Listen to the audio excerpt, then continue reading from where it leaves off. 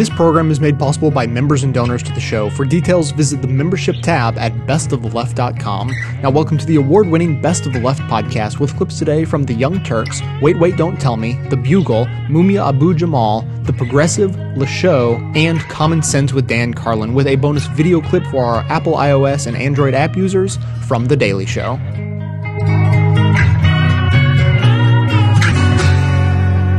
Now let's talk about the WikiLeaks revolution in Tunisia. Now, some object to calling it that, but I'm going to show you why I think that is largely true. Of course, everything is more complicated, but I'll give you all the details. First, what happened in Tunisia and how was it set off by WikiLeaks? Well, there was an uprising in Tunisia, and it was initially sparked by a man named Mohamed al-Bouazizi, a young Tunisian who set himself on fire and died in mid-December because they had taken away his cart that he was selling and made demands of him. And he was desperate, etc., right? And then that sparked a lot of protests that eventually took down the government. But where did it start even before that? Well, the reason that the whole country was mad, and they knew they had a leader who had been, corrupt for 23 years, but WikiLeaks revealed U.S. cables that let us know specifically how corrupt they were and what exactly they did. For example, in June of 2008, the U.S. Embassy in Tunisia, or in Tunis particularly, wrote, whether it's cash, services, land, property, or yes, even your yacht, President Zine Al Abidine Ben Ali's family is rumored to covet it and reportedly gets what it wants.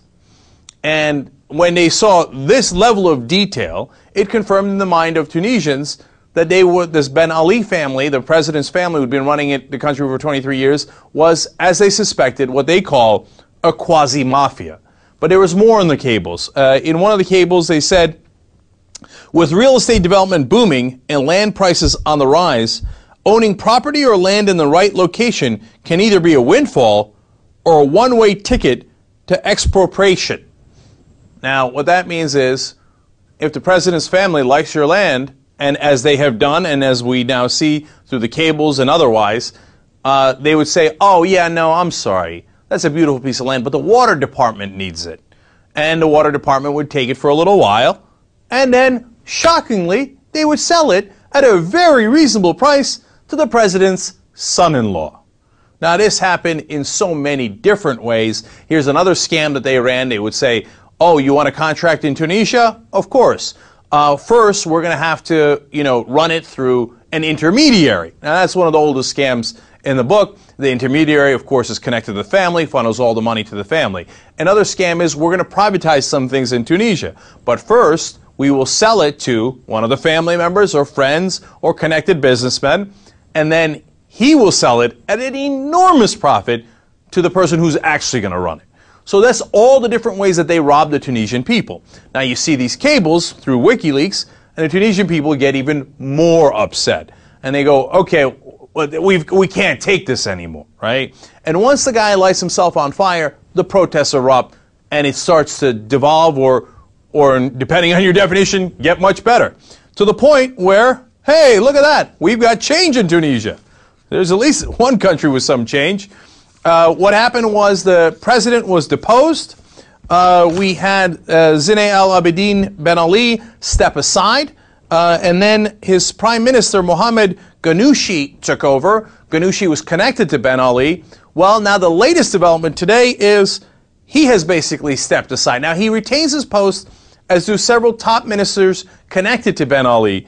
But Fouad Mabaza, the parliamentary speaker, becomes the interim president. In other words, a person in power. The prime minister gets his role, but the president's really in charge, and the president and some of the top people in the government now are with the opposition party.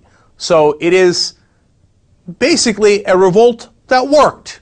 Now, of course, the people in the streets would have preferred that those top officials that were connected to Ben Ali not be in the government at all, that they step aside. And the fact that they are still there, including the prime minister, of course, is dangerous, right? But it is a revolt that largely worked. And it was amazing, right? And it was precipitated by a desperate but courageous young man who unfortunately set himself on fire because I think that's crazy. I wouldn't do it. I'm amazed by it. But it did precipitate these series of events. So now the only people who say, oh, WikiLeaks had nothing to do with it, are people who don't like WikiLeaks. Because, I mean, given this fact scenario, if you think the WikiLeaks cables, revelations about what the Ben Ali family was doing specifically, including, by the way, their interest in import-export business, the media business, internet providers, telecoms, banks, shopping centers, and property development, if you think all that had nothing to do with it, well, you're being absurd.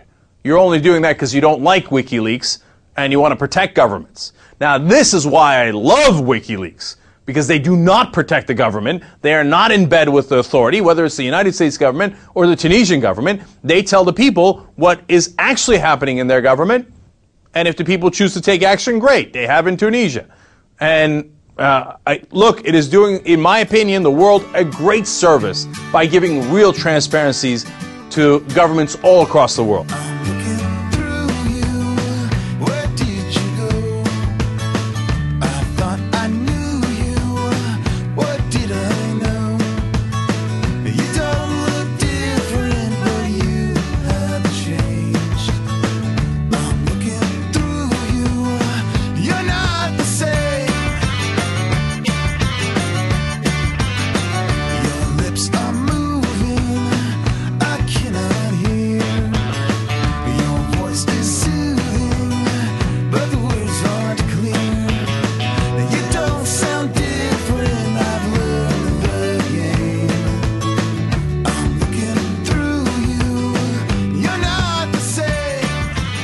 First quote, Carl is reading from a sign that was held up in protests this week. Go already. My arm is starting to hurt. That sign was held up by a protester where? Egypt? Yes, in Egypt, yes. Yay! So, tough week for King Tut, as he lost the title of the only Egyptian Americans have ever heard of. Now we add to that list the autocratic president Hosni Mubarak, the opposition leader Mohammed El-Baradei, and whoever it was that punched Anderson Cooper in the face. The Egyptian people took to the streets to protest the repressive regime there. President Mubarak responded by cutting off their internet. That was a bad move. The people were like, well, if I can't stay home and watch baby camel cams, I'm taking to the streets. Now, one of the things going on is the revolt caught the world by surprise, including the Obama administration. They had to scramble to keep up all week. In their first official statement, they referred to our friend, Hosni Mubarak. Then he was just our acquaintance. Then he was that guy, Huri or Hassan or what's his face. We don't know. By the end of the week, the White House really turned on him. They were fed up. They delivered a blow to the regime by demanding Mubarak show his birth certificate. You know what my favorite part is so far? What is your favorite part? The camels, all right? Oh, my God, it's amazing. I'm sitting there thinking, okay, you're in the middle, your country is in upheaval, and all of a sudden these guys come riding through on camels. And I keep thinking, well, where do you go to get a camel? I know. It's very Cecil B. DeMille. It's very well produced, very lavish. I have to say that watching the entertainment shows cover this is perhaps the only amusing element of all of this. Well, what do you mean? Entertainment Tonight has been covering it, and it's as if they're watching a movie. I mean, seriously, it's like playing the embattled reporter. It's Silver Fox Anderson Cooper. To me, what's interesting is like, because everybody's talking about it, so everybody's asking everybody who doesn't know what's going on about it. Like, Piers Morgan was interviewing Mitt Romney about the Egyptian crisis. Mitt Romney? He's right on top of things in Egypt. He can't... Mitt is on the pulse of Egypt at every moment. I mean, why wouldn't you just pick people at random to talk to? Are there no Egyptians left in the world? We have to talk to Mitt Romney? Well, he knows... I would talk to Brendan Fraser. He was in The Mummy, which took place in Egypt. The Mummy. Before I talked to Mitt Romney.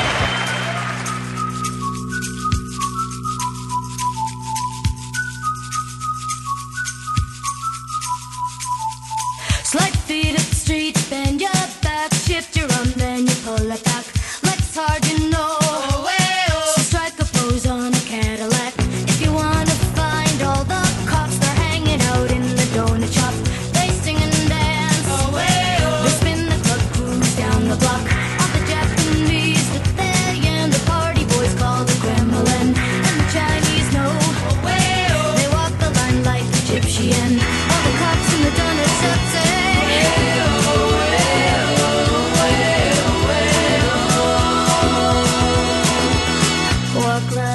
Egyptian. Top story this week, fight like an Egyptian. Well, as we recorded the Bugle last week, Andy, there were calls for another day of rage in Cairo, and despite the internet blackouts that, as we pointed out, had absolutely nothing to do with all the cables ripped straight out of the wall that President Mubarak was seen hiding behind his back, that day of rage turned into a weekend of fury, followed by a full 7 days of total mayhem. Now, first and foremost, our thoughts and best wishes must go to our Egyptian buglers. I know that there are a number of you in Cairo. We hope you're all safe. But what has happened between last week and now? Well, sadly, a number of people have lost their lives, huge amounts of people have been hurt, and somehow Mubarak is still in some kind of power. It's a miracle, really, if miracles were all achieved through mass displays of state brutality. I don't know, maybe that's how Jesus cured Lazarus. He just kept beating him with a stick until he got up. But just yesterday, in an interview with ABC News, Mubarak said he would like to resign immediately, but fears that the country would descend into chaos if he did. Has he looked out of his window any time in the last week, Andy? The country's already in chaos. In fact, every day he stays in power seems to bring the country he claims to love closer to civil war. This emotional double down is going to have to stop pretty soon, as more and more of the international community look like they're about to cut him off. He also said in another interview that he is, quotes, fed up. And, no shit, he's fed up. Yeah. I have had it up to here with these protests. But maybe that will persuade the protesters, John. Maybe they'll, he's playing the sympathy card, like a beleaguered mother trying to control her gaggle of noisy children. But he's just said, I am fed up. There'll be no supper. How fed up with him being in power does he think these thousands of protesters are who are in Liberation Square having bricks thrown at them? Pretty fed up, I'd imagine. But you know what? I can, in a way, see his point as well, because hundreds of thousands of people rioting in the streets screaming your name will make you feel a bit peeved. Now, if I had 250,000 people outside my office chanting about how shit I was at my job, I'd probably get fed up of it after a few days too. But, I mean, he's one step away from just coming out and saying, come on, I'm 82. I'm 82. But maybe on my age. I'm a vulnerable senior citizen. It might dissuade the protesters. They might just think, we want real change. We want genuine change. We want to sweep aside decades of corruption in the corridors of power. Oh, poor little Hosni's fed up. Oh, sorry, Hosni. Poor little Hosni. Hosni. Oh. Perhaps the classiest response so far to the events in Cairo this week came from the fashion designer Kenneth Cole, who sent out a tweet using the Cairo hashtag to promote his spring line of clothes. Saying, and I quote, millions are in uproar in hashtag Cairo. Rumour is they heard our new spring collection online at, and then he links to his website. Wow. I mean, look, credit to him, Andy, that takes some doing. To see people beaten unconscious on TV and say, do you know what? This might actually be a great opportunity to get people to also think about my unquestionably excellent mid-range clothing. In fact, when you clicked on the link that he had, it went straight to the Kenneth Cole website where the spring collection is branded out with the cold, in with the new, which in some ways is a very appropriate message at this time. It really is the sartorial equivalent of what is happening in Egypt right now. The Egyptian people want out with the cold, in with the new too, but in their case, the cold represents the removal of a brutally oppressive regime rather than throwing out a wardrobe of equally oppressive, bulky cable knit sweaters. Yes, they're different, but they're also essentially the same. They want a fresh, new, young government, just like the fresh, bold colours and silhouettes that are available in Kenneth Cole's new collection for men, women and children. I told you, Andy, after Oakley sunglasses got so much free advertising after those Chilean miners wore them on the way out of the mine, no brand was ever going to risk getting beaten to the punch again next time there was a media firestorm around something. And I know that Reebok have been preparing to airdrop sneakers into Yemen if it looks like there may be a run on government buildings there. I certainly know that Coca-Cola did very well when every time a sentence was being read out of the Nuremberg trials, the judge cracked open a nice, refreshing bottle of Coke. I went, well, that's really taken the edge off this extremely depressing day. I guess it's the sugar jolt. Kenneth Cole himself apologised for the tweet, saying that he never intended to make light of the very serious situation. So he never intended to do it, Andy. He just did it effortlessly. He didn't intend to do it. It was instinctive. It just came that naturally to behave that crassly. But it's interesting that it's not just Mubarak who wants Mubarak to stay, but Tony Blair wants him to as well, as does Silvio Berlusconi. Who has clearly mistaken him for a teenage girl. But, you know, he does use a lot of products on his hair, and he does look pretty good for his age, but not that good. But Blair described Mubarak as immensely courageous and a force for good. And now, Andy, when he said that, was it on a grainy video sent from Cairo with Mubarak standing behind Tony Blair with a machine gun? With a machine gun and a suitcase full of used, non-sequential £10 notes. Yeah, or was it said of his own free, deeply misguided will? Well, I don't know. I mean, it's such a fine line with Blair, and sometimes he can't even tell it himself. But he said, essentially the message from Blair, that incorrigible purveyor of democracy to the disenfranchised, to the Egyptian people was, people of Egypt, you don't know what's good for you. I do, because I am Tony f***ing Blair. I'm afraid you're just too close to the situation to see the full picture, but I'm Tony f***ing Blair. Trust me, I'm Tony f***ing Blair. If you want democracy, the best way to get it long-term is not to have democracy. Trust me, put your placards down and trust me, I'm Tony f***ing Blair. You're only still alive because of me. I could have nuked the lot of you. Remember that. Love lift us up where we belong, 'cause I'm Tony f***ing Blair. Tony f***ing Blair. Ooh. Did Blair win a bet saying that, Andy? If he did, I hope it was worth it, because there is no real other rational explanation that makes sense. It seems that the only current people behind Mubarak are Colonel Gaddafi, Tony Blair, Silvio Berlusconi, and Mubarak himself. You really don't want to find yourself in that foursome. No, that's true. I mean, Berlusconi said that, I hope in Egypt there can be a transition towards a more democratic system without a break from President Mubarak, who in the West, above all in the United States, is considered the wisest of men and a precise reference point.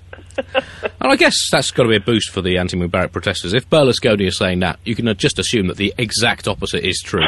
But America they have been slightly hedging their bets, doesn't they? They're kind of seeing and just making sure which way that the wind is blowing before urinating all over their own trousers. I don't know how hedged those bets have been in the last day, though, Andy, because if, as now seems incredibly and depressingly possible, Mubarak does somehow manage to hold on to power, it is going to put America in an awkward situation, because they pretty much hung him out to dry a couple of days ago when it seemed like he'd had absolutely no chance whatsoever. And I don't know what any future phone calls with him are going to consist of. Just them saying, hey, buddy, how's it going? What's that? You heard we said, what about you? What, that it was time for an immediate transition? Oh, come on, Hosni, you didn't take that seriously, did you? We were just razzing on you, just busting your balls. Don't be so sensitive. You know what they say? You only call for the immediate overthrow of the leaders you love the best, huh? Hosni? Hosni? He must have gone through a tunnel. What's Hosni short for? I don't know. It sounds like a football-style abbreviation, doesn't it? That's true, yeah. Just have one word written on the back of his suit. Yeah. There have been reports of some serious looting of ancient Egyptian artifacts in Cairo. That is our job! That is our f***ing job! It may well be. Keep out of it, Egypt! It may well be that the Egyptian army now have to protect the museums in Cairo from the hordes of British museum curators offering to look after them for a while. And by a while, they of course mean the next 1,000 years. There's been concern expressed by Mubarak and by the likes of Blair as well, that the Muslim Brotherhood could take advantage of the vacuum power to take over in Egypt and install an Islamist regime, the Muslim Brotherhood. Or, let's not be sexist about it, it might be the Muslim Sisterhood as well. We're all equal these days. It is just as likely to be the Sisterhood who take over and install a repressive Islamist regime. The Muslim Sisterhood of the travelling pants. Which doesn't seem to be what the protesters are calling for, to be fair. I haven't seen a lot of people out on the streets calling for hardline Islamism. But it's hard to tell from a distance, you know. I certainly haven't heard a lot of people chanting, "What do we want? To be told what to do and how to live by an even more controlling regime. When do we want it? For the foreseeable future, please." The Ayatollah in Iran has been calling for an Islamist regime. And, butt out, big dog, that's what I would say to you. It's all been a bit of harmless fun, and you come in and try and spoil it. Typical Ayatollah. Well, that's it. The American government have been criticising Iran for meddling in this situation, which is a bit rich, considering that is all they've been doing. Not just last week, but for the last decade. The US government was negotiating directly with Cairo just yesterday about when and how Mubarak should go. We really couldn't be meddling any more in this situation, but the rule seems to be that America was meddling first. They called dibs on this situation. Audible, an Amazon company, may have 85,000 audiobooks, but they don't have my favorite book of all time, The Solitaire Mystery by Jostein Gaarder. It's out of print, hard to come by, and the audio version only comes on cassette tapes. So you could go to audiblepodcast.com/best to get a free audiobook of your choice, and I'm not saying you won't find anything worth reading, I'm just saying you'll have to settle for one of the 85,000 books that doesn't contain the most fun and insightful story I've ever read. That's audiblepodcast.com/best to be only minorly disappointed by the selection of audiobooks available. On the edge of town where the gravel's thin, they're gonna wear you down until you're thin and tired. President Obama and Secretary of State Clinton are showing that they're more concerned with maintaining an ally in Egypt, no matter how repressive, than honoring the wishes of the Egyptian people for democracy and for self-determination. In this, they're reverting to form, because at the beginning of the Egyptian revolution, Obama and Clinton were careful not to endorse the calls for Mubarak to step down. Then Obama raised his rhetoric. You remember Robert Gibbs quoting Obama saying that change must start now, and by now Obama meant yesterday. Well, today now means a few months from now, and change means trying to install another government equally as pliant as Mubarak and perhaps equally as bloody. The favorite appears to be Mubarak's new vice president, Omar Suleiman, who was head of Egypt's spy agency. According to Jane Mayer of The New Yorker, Suleiman served as Washington's point man in Egypt for rendition. And he's also a favorite of the Israelis, who were in daily contact with him when he was leading Egypt's intelligence agency. If Obama and Clinton succeed in installing Suleiman at the top, they'll be squandering the courage of the Egyptian people. It's looking more and more like standard operating procedure.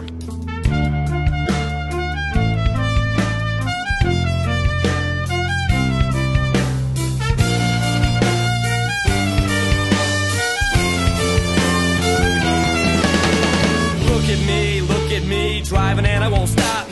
And it feels so good to be alive and on top. My reach is global, my tower secure, my cause is noble, my power is pure. I can hand out 1 million vaccinations, or let them all die from exasperation, have them all healed from their lacerations, or have them all killed by assassination. I can make anybody go to prison just because I don't like them, and I can do anything with no permission. I have it all under my command because I can guide a missile by satellite, by satellite, by satellite.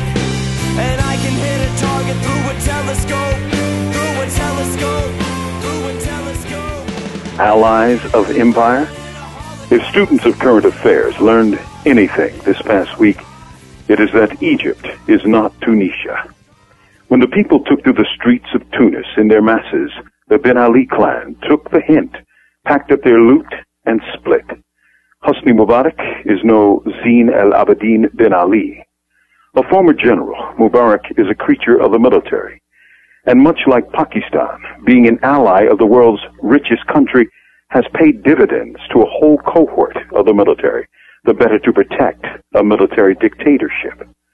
They have grown fat and corrupt on a generation of U.S. money, and they don't want to give it up. That's why you see Mubarak's thugs beating protesters in broad daylight, lobbing Molotov cocktails at unarmed civilians, and terrorizing journalists. They don't want the bakshish to end. And those thugs? Cops, mostly, out of uniform. The problem in Egypt has never been just a dictator. It's been the dictatorship, a system of repression and terrorism, which has been supported by the U.S. for decades. Why do you think the army is so strong? To fight Israel? Libya? The Sudan? Nope. It's to keep the people in check, in fear, in terror. It ain't to protect them, for the army is the tool of Mubarak and those that pay him. A recent Newsweek article called the array of U.S. allies in the Middle East mafia states, designed to enrich families and serve the empire. The people are incidental, means to an end. But if they are mafia states, the unasked and unanswered question is, who is the Don? Further, this journalistic description, while appealing, isn't entirely accurate, for these nations are vampire states, draining the lifeblood, spirits, and dreams of the people. They are parasite states, lifeless relics of a bygone era that must be sternly fought for the light of freedom to dawn over Arab skies. From death row, this is Mumia Abu Jamal. We cut the legs off of our pants, threw our shoes into the ocean, sit back and wave through the daylight, sit back and wave through the daylight, slide on subway grates, shoes on poor man's ice skate, fall through like change in the daylight, fall through like change in the daylight. I miss ya both lines of my road, something on my metro, maybe I'll paint them in my soul.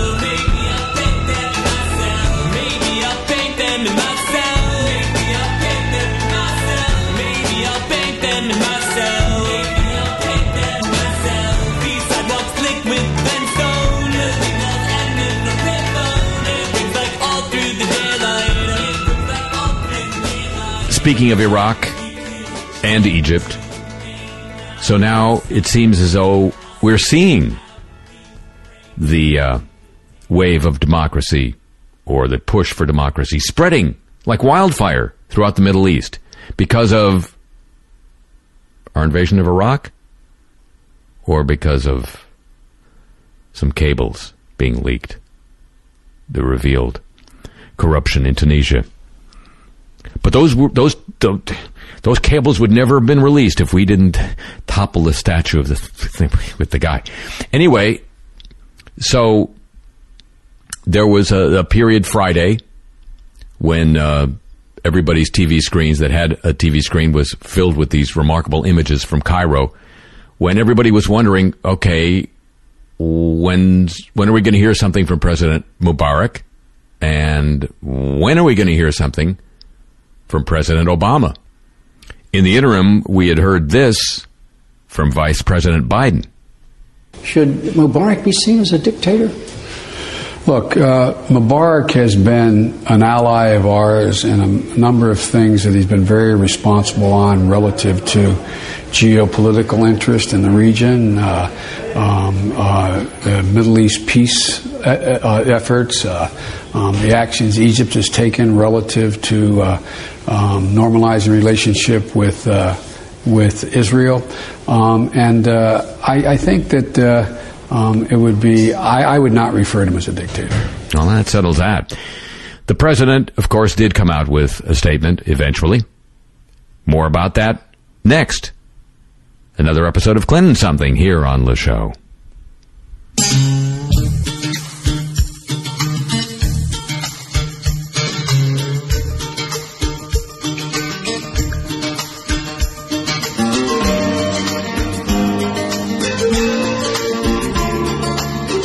Clinton Something, the State Department years.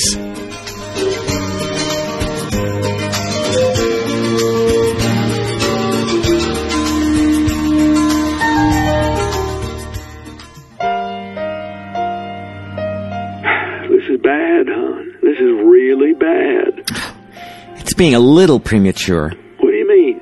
Well, the cable traffic I'm reading says Mubarak has a good chance of hanging on to power. Hon, I'm talking about the food here in Davos. The food's bad? What food are the Swiss famous for? Well, the cheese with the holes. Mm-hmm. And the holes are the best part. Well, anyway, it doesn't look as bad as it looked 2 hours ago when I was talking to the White House. Mm-hmm. They were seeing the glass half overturned by violence. Oh, you know how they are. They never want to be accused of being out of touch like Bush during Katrina. That's right. So they're watching Al Jazeera and they're freaking out. I don't blame them. They got this chick anchor in Doha so you're telling the White House to cool it? Among other people who apparently need to. Oh, no, look, I'm just an appreciator of talent at this point in time. That doesn't mean you can't tell me about her. Maybe later. Yeah. Anyway, Toots, I wish I could feel as sanguine about the situation in Egypt. You know, my global initiative has a $2 million thing with Mubarak. If he goes to London, I got to think that $2 million is his traveling companion. Then I got a board that wants to know how I signed off on that deal without some kind of clawback provision in the event of a revolution named after a flower or color. And well, we've got a 4:00 meeting scheduled. All hands? All big hands. Me, the president, the vice president, me. The chief wants to decide whether he wants to say something.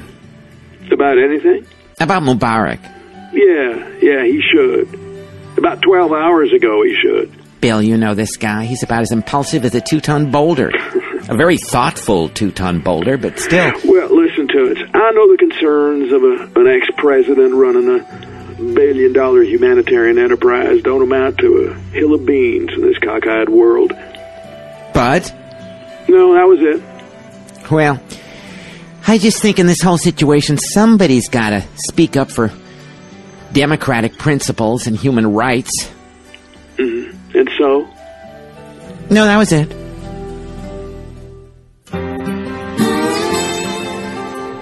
All right, look, guys.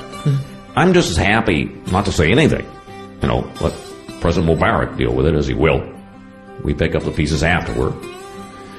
But Axelrod and a couple other folks here think my silence is louder than any statement I could make, aside from death to Mubarak. Mr. President, Joe. Let me take the first swing at this, if I might.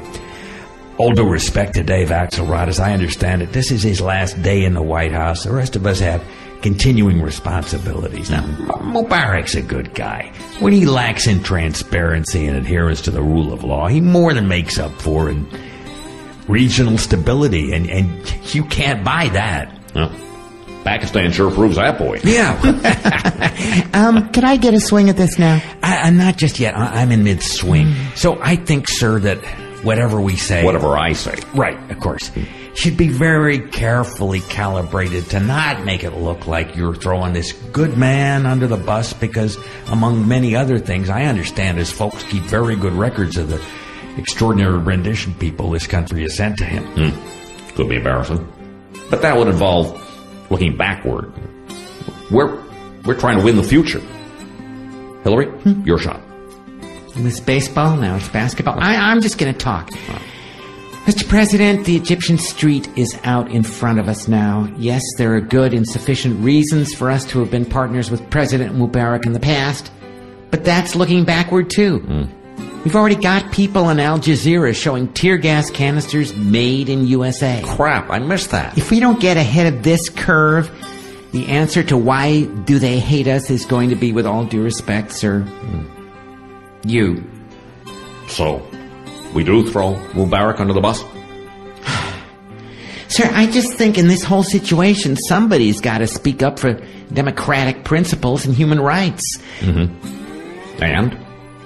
No, that's it. Okay. Well, we're under the gun here. Mubarak's delaying his TV speech until he knows what we're going to say. What you're going to say. Right. So I think I do both the right and the smart thing. Which is? I say I'm on the side of the Egyptian people and the Egyptian government. Yeah, we're the facilitators of reform. Yes, we can talk to both sides. We can make it happen. You know what? You know what this is? This is us winning the future. Okay. We good? We're good. We're damn good.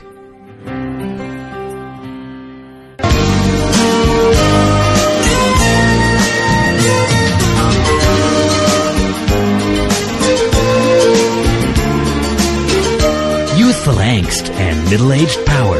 Together they add up to Clinton something. The State Department years.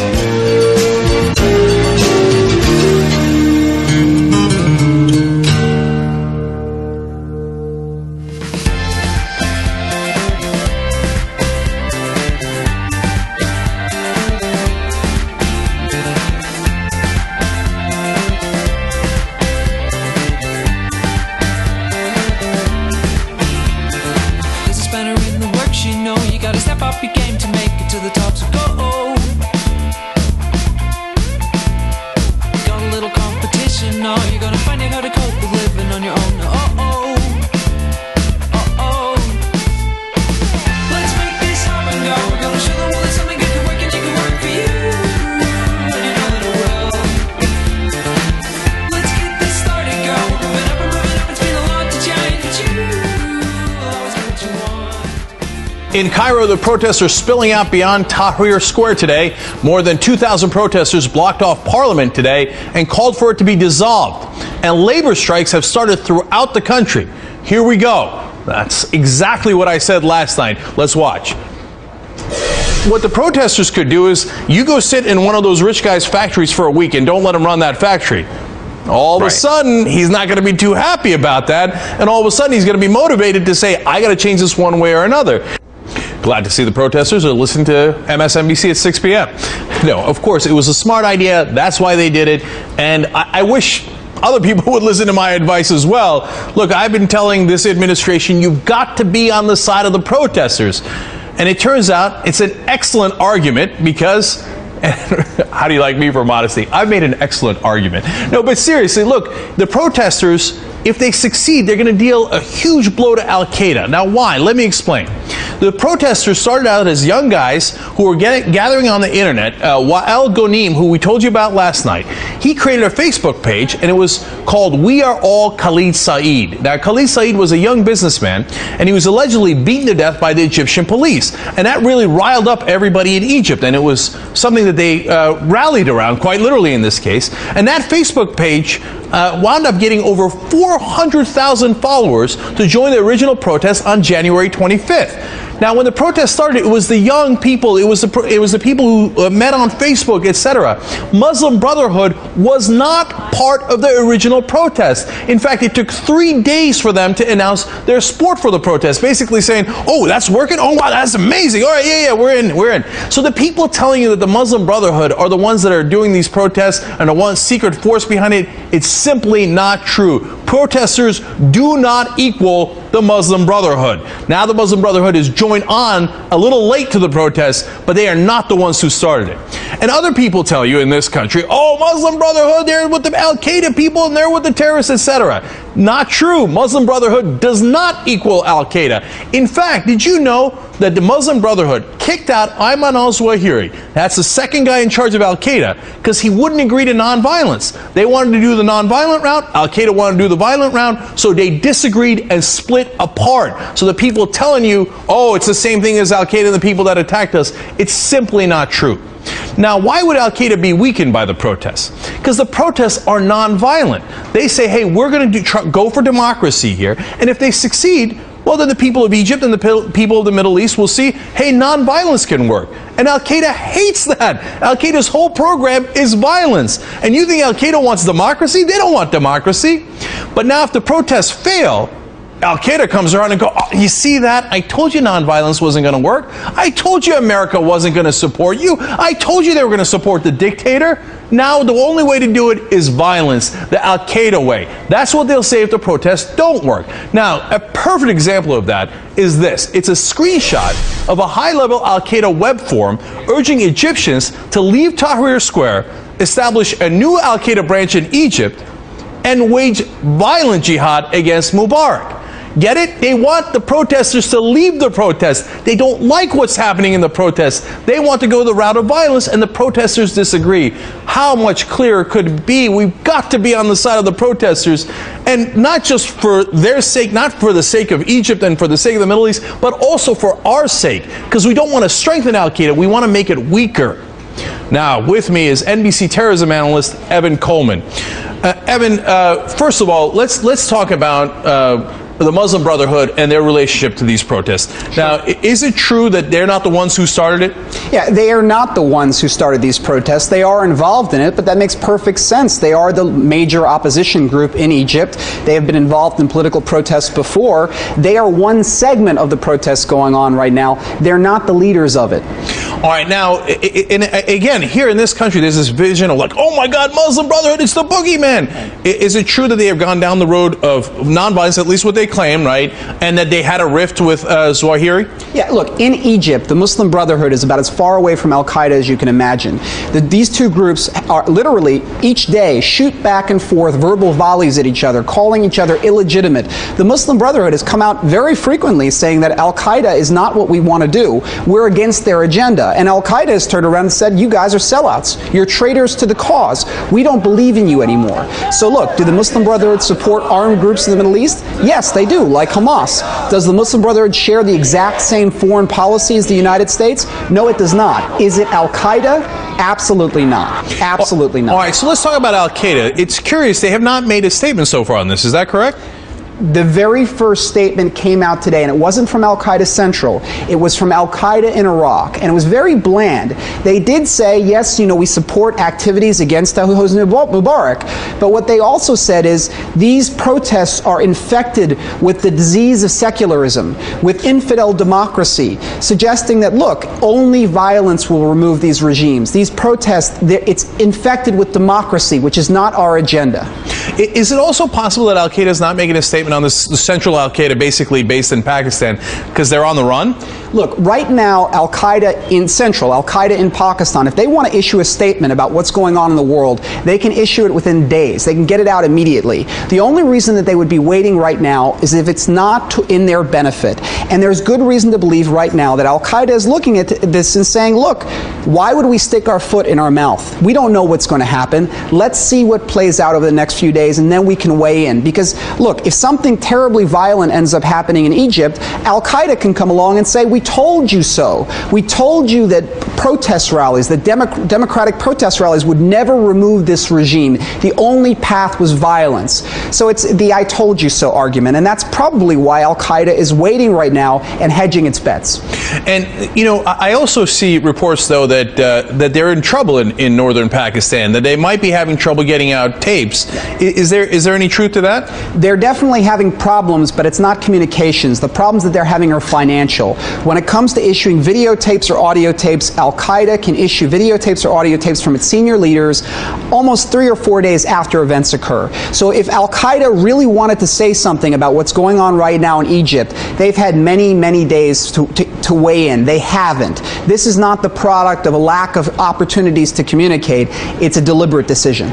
So, look, as American administration and American officials, Republican or Democrat, look at this, do they see the same thing we do? I mean, do they think like, oh my God, if we're on the side of the dictator, we're kind of proving al-Qaeda's case, aren't we? Well, I mean, look, I hate to say it like this, but if you look at some al-Qaeda propaganda films, especially the beginning ones, the ones that first came out right around the time of 9/11, half of those films are about the regime of Hosni Mubarak. Half of al-Qaeda's senior leadership, over half, are Egyptians, are dissidents opposed to Hosni Mubarak. Now, if all of a sudden, if the Mubarak regime was to change overnight, and we had a democratic government in Egypt that maybe not 100% in love with the United States, but one that's peaceful and willing to accept stability in the region, would that do damage to al-Qaeda? 100%. Of course it would. Of course it would. It would remove their cause, their raison d'etre. It would remove their reason for existence. It would prove them completely wrong, right? And it's not whether that government agrees with us or disagrees with us in the short term or in the midterm. It's that they agree with our philosophy. They agree with our system of government. There couldn't be a better case to be made against al-Qaeda, right? Yeah, and we have to be behind democracy. We have to be promoting democratic values, because otherwise we are giving al-Qaeda the perfect opportunity to turn around and say, look, we told you, they're liars. They're not interested in democracy. They're just interested in their own personal gains. And that's what we have to be very careful about right now. We don't want to turn Egyptians against us the same way that Iraqis were turned against us because we invaded there in 2003. We want Egyptians to understand that we are in support of their democratic principles and their right to protest, because they do have a right to protest. Right. Evan Coleman, great reporting. Thank you so much for joining us tonight. Thank you very much. Really appreciate it.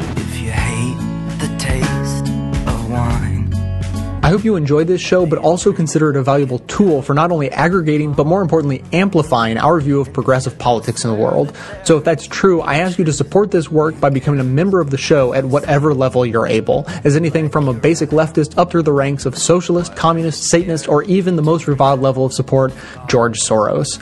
I produce 11 episodes a month of fearless coverage on all the hot-button issues we face, maintaining a rock-solid schedule. So if that sounds worth supporting, please consider signing up to donate as little as $5 $5 a month or even $55 a year. Members also gain access to bonus audio and video content that doesn't make it into the show itself. So for a concrete way to support a strong progressive voice, please visit the membership tab at bestoftheleft.com.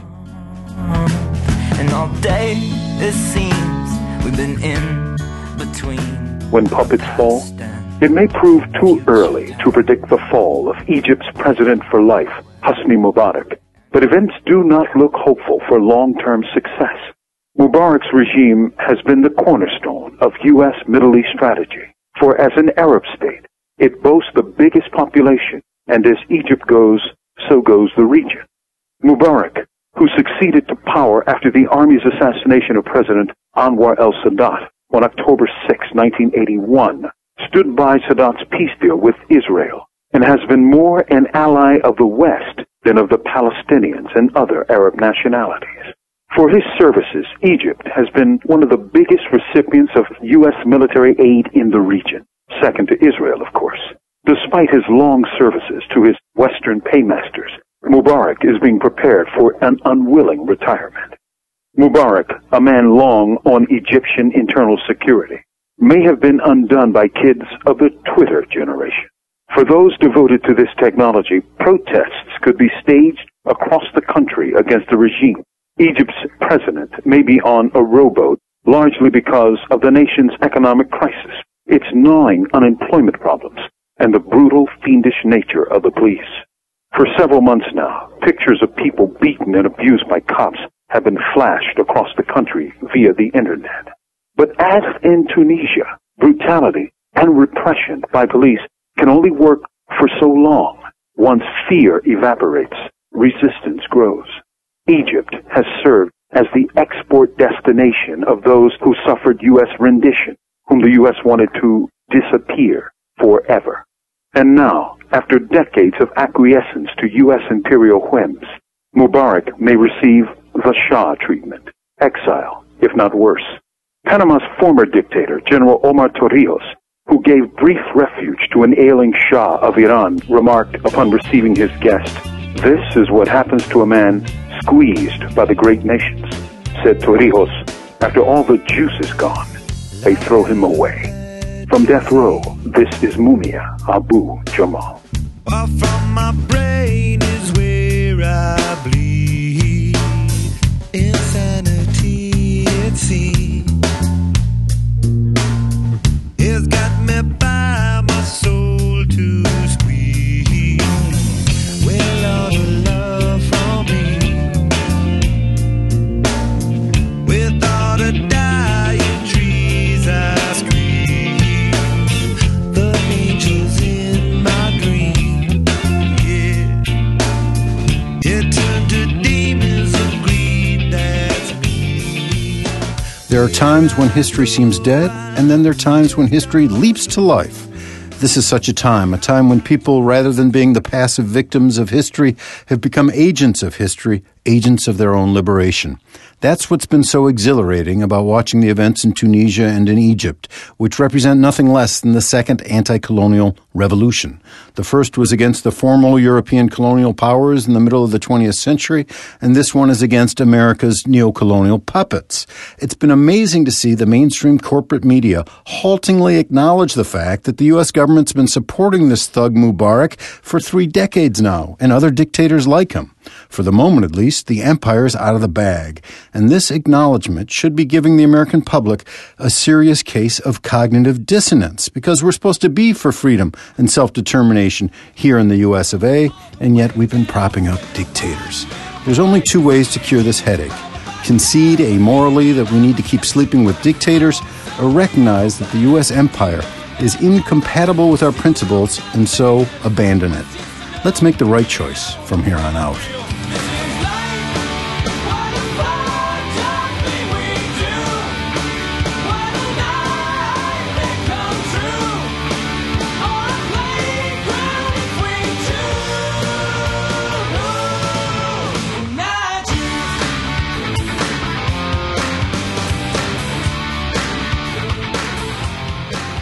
What am I talking about?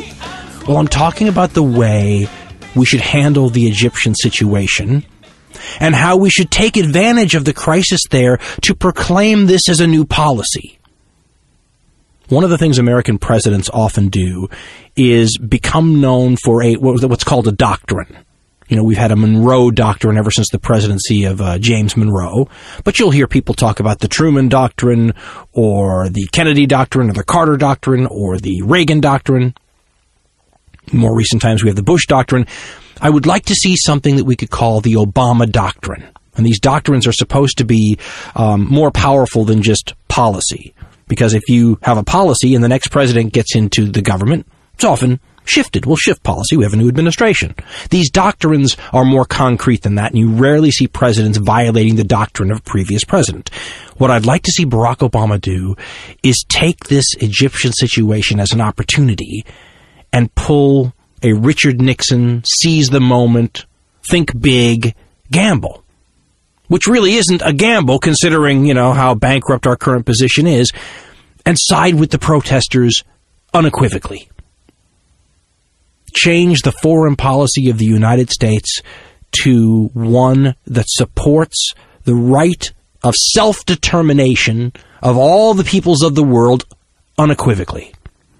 The first attempt, I think, here in the U.S.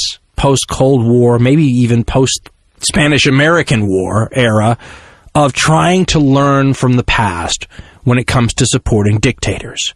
We've had lesson after lesson after lesson in this country that if you support dictators based on the idea that you're supporting stability, eventually the people overthrow that dictator, and then they're mad at us because we supported, the bad guy. It's exactly the situation we have with Hosni Mubarak in Egypt. You're hearing a lot of people say that, we have to think of Hosni Mubarak here. You can't just take a guy who has been such a good friend and ally of the United States and toss him overboard. What sort of message would that send to other people that, have been doing our bidding?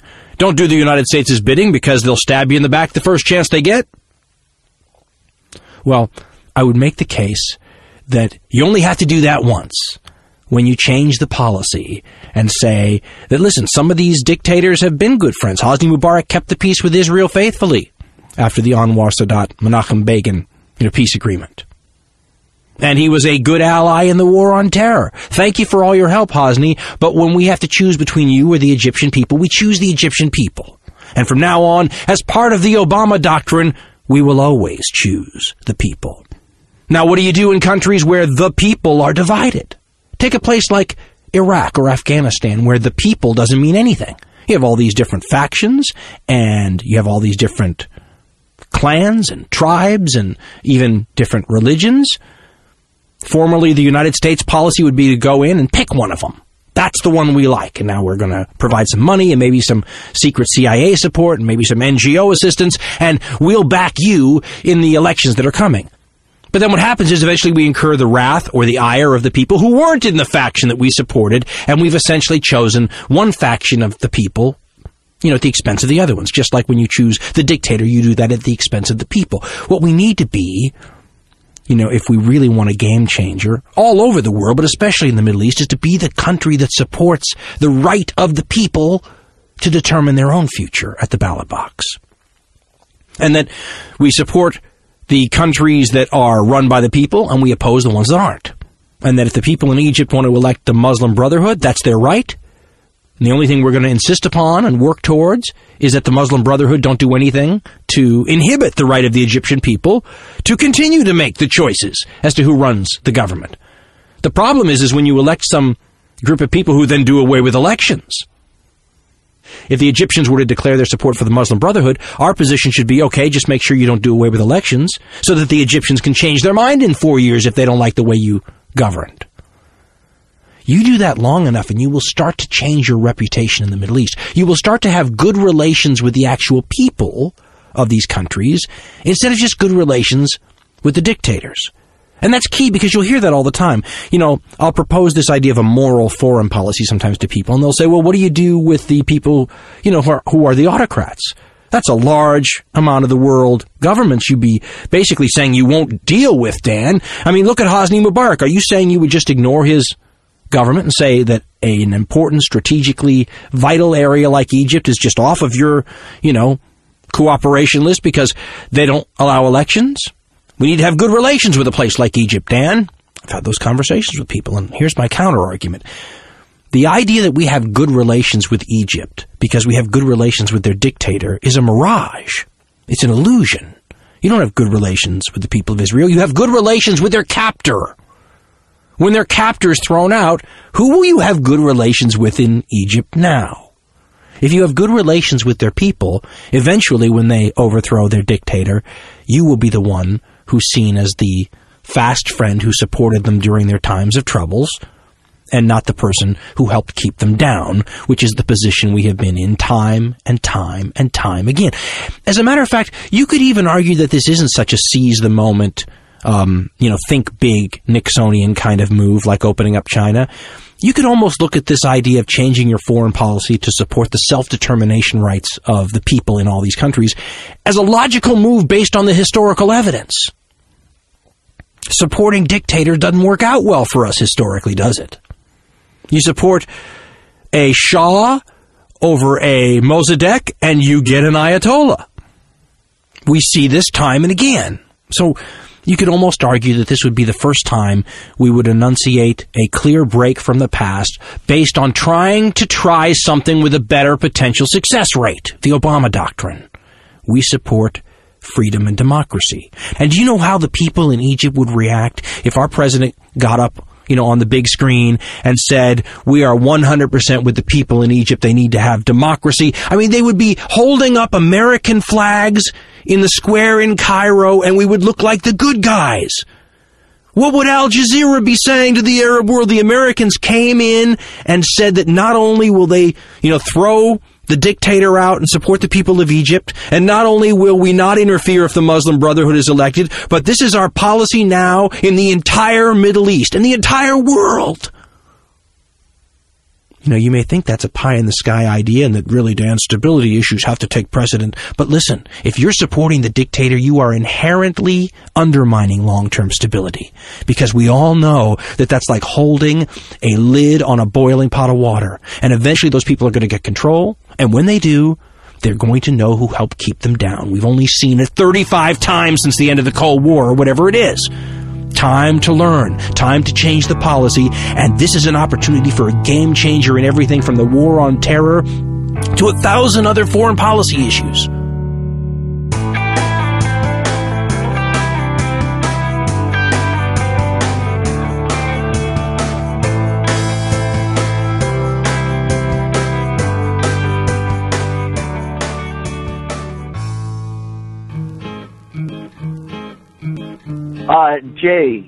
Dave from Olympia calling back in response to this thought, or listen to the Gabrielle Giffords Part 2 episode, and maybe not for the show, but everything you said in response to my voicemail, I agree with absolutely. I didn't mean to disparage in any way the Progressive Slate program. It's a wonderful thing. You do point out, however, that that's 1 month. In 1 month, it was $500,000 toward progressive causes. It looks like they do it about every other month, so that's $3 million over a year. That's pretty good, especially in the way that progressives can capitalize money and leverage it to do great things and make volunteer work more effective. In ways that corporations can't. They can't take advantage of volunteer labor. They don't have that kind of passion. They got to pay for everything. So yes, good stuff. Didn't mean to sound bleak, although I feel bleak. Didn't mean to go there. Thank you so much. Keep it up.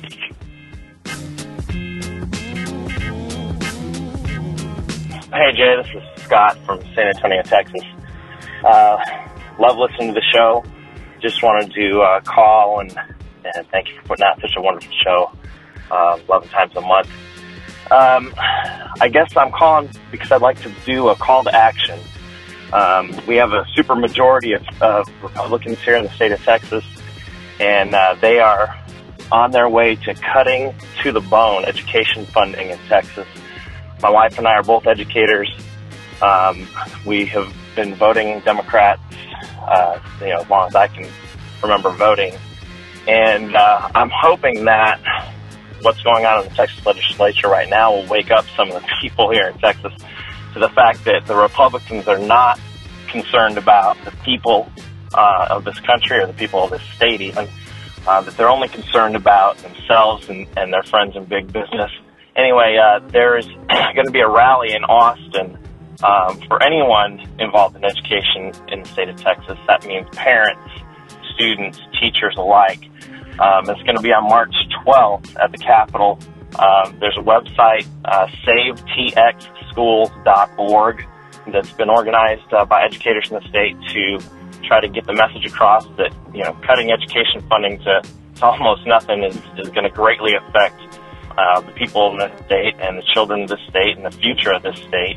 I know, you know, I'm speaking specifically for Texans here, but I'm hoping that other people around the country will heed this call. I know that this is not a fight that's only going on in Texas. I know it's going on in Wisconsin and other places around the country as well. So I would hope that all educators, all parents, all you know, manners of folks that are involved in education, which, you know, pretty much anyone with children, would you know, help us out in Texas and write your legislatures, write to your representatives, let them know that education funding is important. Thanks again for putting out a great show, and keep listening. Hey Jay, it's Matthew. I'm in Providence. I just finished listening to your tribute to Keith Olbermann. Really appreciated that, and I have to say I agree with you point by point on your position on him. I think he was really, by and large, really a great contributor to a lot of good things that are happening in the media now. And I'm really hoping to be able to watch his show that I'm sure by now you know is going to be on Current TV. And I was looking up where I can find Current TV, and I realized that my cable provider doesn't carry it, and I emailed them to request that they do. I've Cox. I live in New England, and so and they wrote me back and said they're not even considering it. And I thought, boy, it'd be really good to get as many people as possible to write to their cable providers and ask them to start carrying Current TV, whether it's to have access to Keith Olbermann's show or anything else. I figure there's a lot of people out there who don't have a chance to watch Al Gore's network, and I think that'd be worth having more access to. So I thought I'd put a call out there to have people write to their cable providers and request Current TV.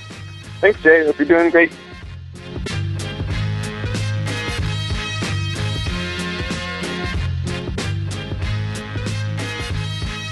Thanks for listening, everyone, and thanks to all those who called into the voicemail line. If you'd like to leave a comment, question, or activist call to action yourself to be played on the show, the number to dial is 206-202-3410. Now, just to respond to a couple of those voicemails, definitely, if you're in the Austin, Texas area, check out the protest details for that. Just to reiterate, the protest is on March 12th. The website for that cause is savetxschools.org, and all that information is in the show notes of this episode, so you should be able to find it. And yes, I have also heard all the same indications that Keith Olbermann will be getting his show on Current TV, as kind of alluded to by the caller. That is a network that was kind of founded by, you know, at least Al Gore, if not Al Gore among, you know, several other people. So that's kind of just the bare minimum of what is known about that. If you're interested in getting it, interested in watching Olbermann's show, and you don't get Current TV on your current cable subscription, then by all means, call your cable company and say you would like it. Otherwise, I'm sure it'll be available online, which is how I watch all of my television anyways. So, of course, you can go about it that way as well. Now, I just want to give you a couple updates on the show itself. You may have heard me say at least a couple of times by now that I'm producing 11 shows a month instead of 10, as I've been saying for the last year. Now, but I haven't had time to explain that yet. So before you get excited, which may be too late, because if that's the sort of thing that would excite you, then that may have already happened. Don't get tricked into thinking that you're going to be getting any more episodes of the show than you were already. The good news is you were already getting 11 episodes a month, and you probably just didn't notice. And the reason that I think that you probably didn't notice is because I didn't notice, which, to be honest, I found hilarious. I don't know why. I forget what made me do it, but I had my iTunes opened. Obviously, I'm subscribed to my own show so that it downloads, and I have like my entire archive of episodes, and something made me start counting. Like, out of curiosity, who knows what. And so I started counting how many episodes I had done in like January, and then how many I'd done in December and November, and so on backwards through the months. And I realized that, with the exception of like December, where I took some time off, and November, where there were a couple of bonus episodes or whatever for the holidays, all of the other months, I've been doing 11 episodes a month this whole time. And I've just been underselling myself, saying that I was only doing 10. So nothing's happening to the show. The show's exactly the same. I'm doing the same amount of work, and you're getting the same amount of material. I'm just rebranding it as accurate now. So that's the story behind that. And then I wanted to give you the update to donate your account. That's the Twitter program. You can donate your Twitter account to allow me to send messages through you as often as once per day. But you could also limit it to once per week or once per month. And so the whole idea is, instead of you actively having to, receive my message and then pass it on to your followers, you just trust me to send out some high priority messages and pass those straight through your account. That's the idea. And I wanted to give the update that I now have 63 people who have donated. And so you're like, all right, so 63 people will pass that on. Like, that's kind of cool. Here's what that means in real numbers. Without this program in place, I could send a message through Twitter and have it be received by in the neighborhood of 1,000 people who are actively following the show. But with the combined power of those 63 and growing number of people who have donated their accounts, I can now send the message and reach over 35,000 people. So are you starting to get the sense of the power of this thing? So, that's just, we're just getting started, and it's really, really great. I can send out a message to promote the new episode. Hey, make sure you check out the new, fond farewell to Olbermann episode. And then people who would have never heard that before can now get a link to it and maybe be turned on to the show, or hear some great progressive programming they hadn't heard before, and so on and so on. So it's a great program. It's just going to continue to grow from here. So please check that out on the website, donateyouraccount.com/bestoftheleft. And of course, that's linked up at bestoftheleft.com. So that's about it. I'm just going to thank a couple of members. James M. signed up for a leftist membership back on February 28th last year, signed up for a full year in advance. And Michael F. signed up for a leftist membership also back on August 11th, a monthly membership, and has stuck with the show since then. So huge thanks to James and Michael and all of the members and donors who keep the show going. I simply couldn't do it without you guys. Of course, everyone can support the show just by telling everyone you know about it. Stay tuned into the show by following us on Facebook and Twitter. And for information on the show itself, including links to all of the sources and music used in this and every episode, all of those details are always listed in the show notes on the blog. So, coming to you from far outside the conventional wisdom of Washington, D.C., my name is Jay, and this has been the Best of the Left podcast, coming to you 11 times a month. Thanks entirely to the members and donors to the show from bestoftheleft.com. It's now black and white, 'cause you took apart a picture that wasn't right. Pitch burning on a shining sheet, the only maker that you wanna meet. A dying man in a living room, whose shadow paces the floor. He'll take you out any open door. This is not my life. It's just a fond farewell to a friend. It's not what I'm like.